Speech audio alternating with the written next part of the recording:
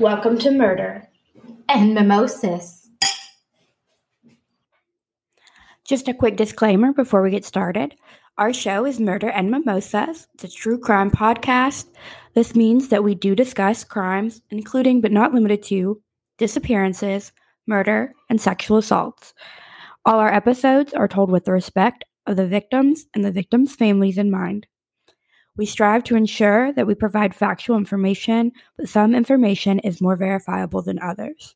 With that, grab your mimosas and let's dive in. Welcome back to Murder and Mimosas. I'm Danica. And I'm Shannon. Shannon, I know some of our favorite parts of the spooky season are getting to watch scary movies. What many don't know is that some of these scary movies are extra scary because they're based on real life. For example, Psycho, Silence of the Lamb, and the Texas Chainsaw Massacre. What real life things are these based off of? They are based on Ed Gein. However, I will preface that I personally think they're all very loosely based off him and his crimes. Does this mean we are talking about him today? Yes, we are. While we normally talk about lesser-known crimes, this seemed fitting for the month of October, and I figured many might not be aware that these well-known horror flicks are a nod to Gein. Let's start with his childhood because it's peculiar to say the least. Edward Theodore Gein was born in Plainfield, Wisconsin on August 27th of 1906.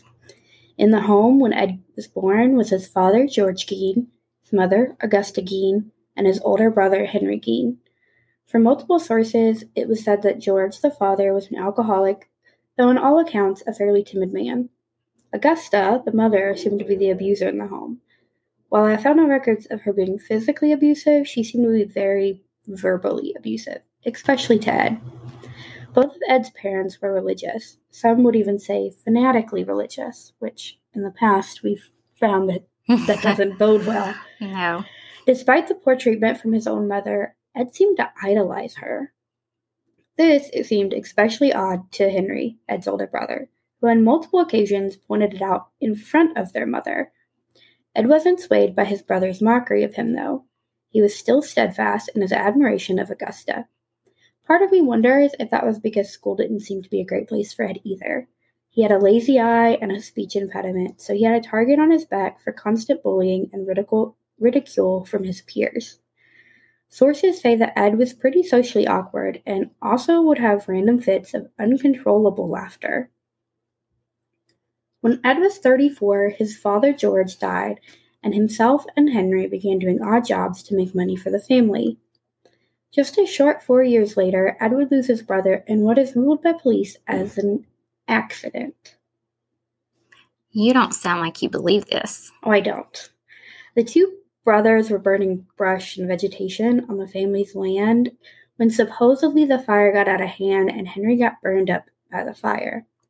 I mean, that seems like a reasonable thing that could have happened. It does, but that doesn't explain the fact that, A, the police easily put out the fire, so I don't know that it was that out of control, and that after the fire was put out, Ed could take them straight to Henry's body, and Henry had unaccounted for bruising on his head. Burns can be explained by a fire, but fire-induced bruises is a new one for me. Okay, I agree. That sounds a bit sketchy.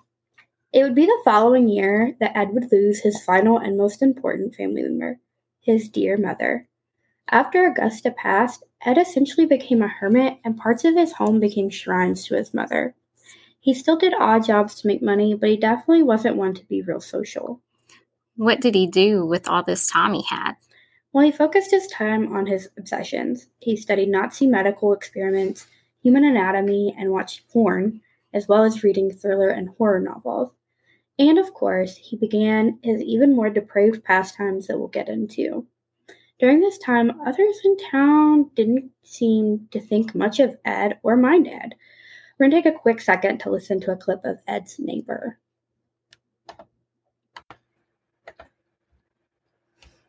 How long have you known Mr. Gein? What kind of a man did you know him? Well, a man, a nice man, just like anybody else. The only difference I'd say in the man, he seems to be real happy.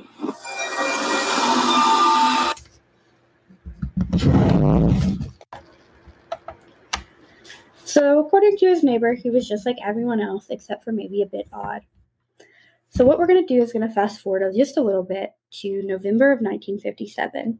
It was during this time that Gein became a suspect to the local police. It also sparked the uncovering of the disturbing things that Gein had been doing for the last 12 years. Things that police had never seen before. While I'm intrigued by what they have found, why is Gein on the law enforcement's radar? Well, Bernice Warden was a 58-year-old widow who owned a local hardware store. And randomly, Bernice went missing from her store, leaving nothing behind except blood. Ed Gein was Bernice's last customer when he came in to buy a gallon of antifreeze. They know this because the receipt was still there, with Ed's name on it. Being the only real lead, the police head up to Gein's farmhouse to talk to Ed, and I don't even think that they really saw him as a suspect so much as they wanted information for him. However, it was too little too late for Bernice when they arrived. When police entered the home, they found Bernice dead. She was hanging from the kitchen rafters from her ankles, and she was decapitated. Oh my gosh, I am sure that was quite the shock to the police. I'm sure, but it may have been the least shocking thing they uncovered in this house of horrors. For the past decade, Ed had been systematically grave robbing. However, instead of snatching jewelry or valuables, Ed was taking body parts, skin, and bones. Do you know how many graves he robbed? Not an exact number, but over 40 graves from 3 local graveyards, which calculates to roughly 3 graves a year. That is freaking sick, and I'm afraid to ask the next question, but what was he doing with all these bodies? He was using them to make household items and decor. There were bowls and utensils in the kitchen made of skulls and bones. He had clothes made of skin, masks made from faces, furniture upholstered with human skin, a lampshade made from a face, and even a pair of lips were created as a window shade drawstring. Also, there was a belt made of nipples. That one really threw me. The police uncovered so many disturbing things, but they also unearthed that Gein was responsible for another murder. Oh my gosh. Who else did he murder? Mary Hogan, who disappeared in 1954. She was a local tavern keeper at a tavern Gein visited on occasion, and her remains were found in Gein's farmhouse, among other people's body parts. There are many dismembered body parts found around the home, many different fingernails, 4 noses, and genitalia from 9 different women. Do we know why Ed decided to start grave robbing and murdering? According to Gein, it began about 2 years after his mother Augusta died. He went to visit her grave and, in a bit of a daze, began wandering the graveyards. Soon, he began looking for bodies of people that resembled his mother. His newest project was to create a, quote, woman suit so he could wear it to become his mother. That is disgusting on so many levels. Yeah. Of course, Ed Gein was arrested, as he should be. Gein was not found guilty, though. What? How's he not found guilty? Well, in 1957, the man dubbed the Butcher of Plainfield was found not guilty by reason of insanity. He was sent to the state hospital for the criminally insane. While there, he was diagnosed as schizophrenic. 10 years later, Gein had been found competent to stand trial for Bernice Warden and was convicted. What about the other murder he committed? Did he get tried for that one too? No, Gein was not tried for Mary Hogan's death. The state felt it was a waste of money. Essentially, they felt that he was crazy and either way he'd end up in the state hospital. Because after getting convicted for Bernice Warden, he was still sent back to the hospital for the criminally insane. In 1958, Gein's farmhouse was mysteriously burned to the ground. Many speculate someone from town burned it down because of the evils that occurred there. Not that I blame them. On July 26 of 1984, the Butcher of Plainfield was found deceased. It was ruled as natural causes from respiratory and heart failure. Ed Gein, being infamous, had his grave vandalized constantly and his headstone stolen in 2000. It was later found in 2001 near Seattle, Washington, and now appears in a museum in Washington. Ed Gein and his infamous crimes became the groundwork for many references in pop culture. He was the inspiration for Norman Bates from Psycho, the skin-wearing Leatherface in Texas Chainsaw Massacre, Buffalo Bill, who tried to make the skin suit as well, from Silence of the Lambs, just to name a few. While we know of his 2 murders, Gein never confessed to more before his death, Gein is still noted as a serial killer. While that might be up for debate, what isn't is that Gein and his crimes would be so macabre that morbid curiosity would lend to horror films that are still well known and watched today. That is true. But also, can you imagine how many people he could have actually killed? This was the 50s, so deciphering all those body parts and things, you have no idea who's really in that house because they didn't really know how to do DNA and all that in the 50s. So, yeah, they only know about Mary Hogan because they found her head, which is pretty easy to identify for someone, and Bernice's head was there as well, so they could identify. But beyond that, you're looking at dismembered parts. If you don't have a head, or maybe fingerprints, but that would be if they had fingerprints to compare it to. Yeah.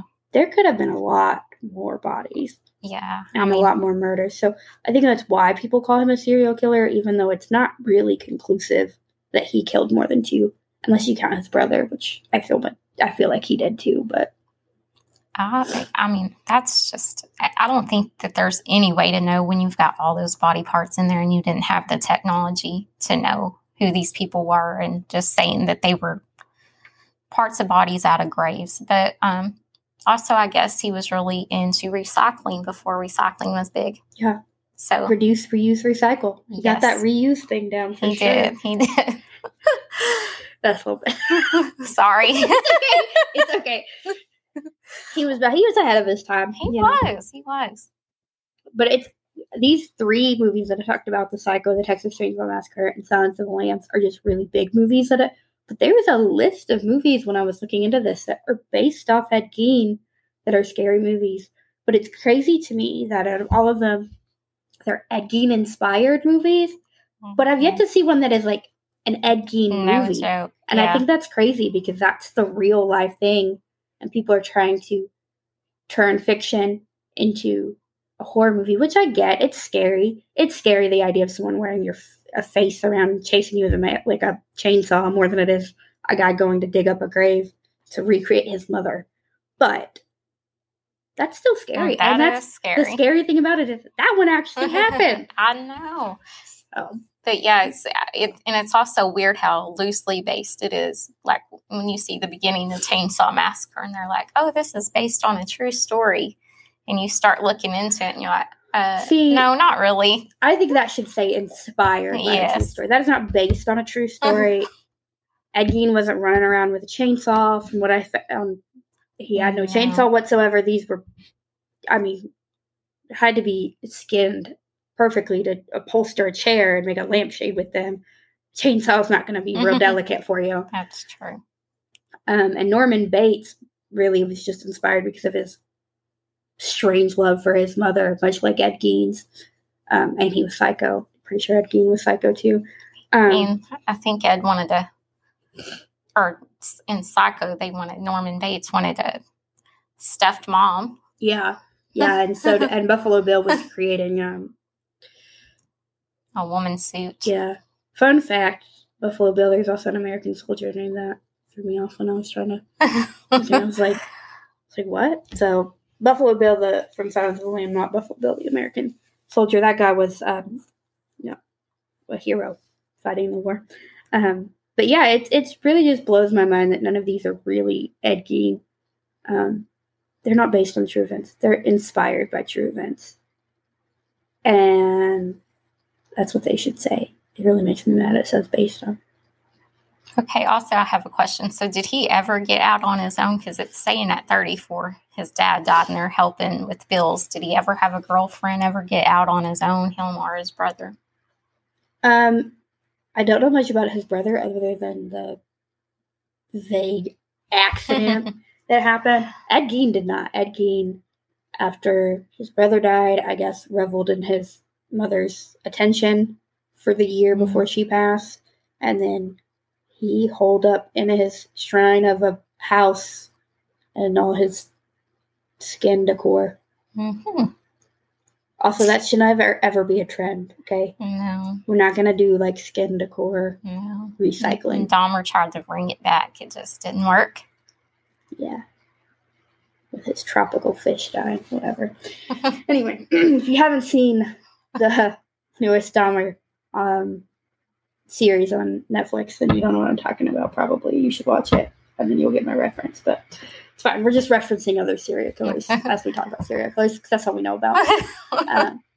Anyway, that's all I got about Ed Gein and his infamous crimes that inspired multiple horror shows. So have a mimosa on us as you watch an Ed Gein-inspired horror movie this weekend.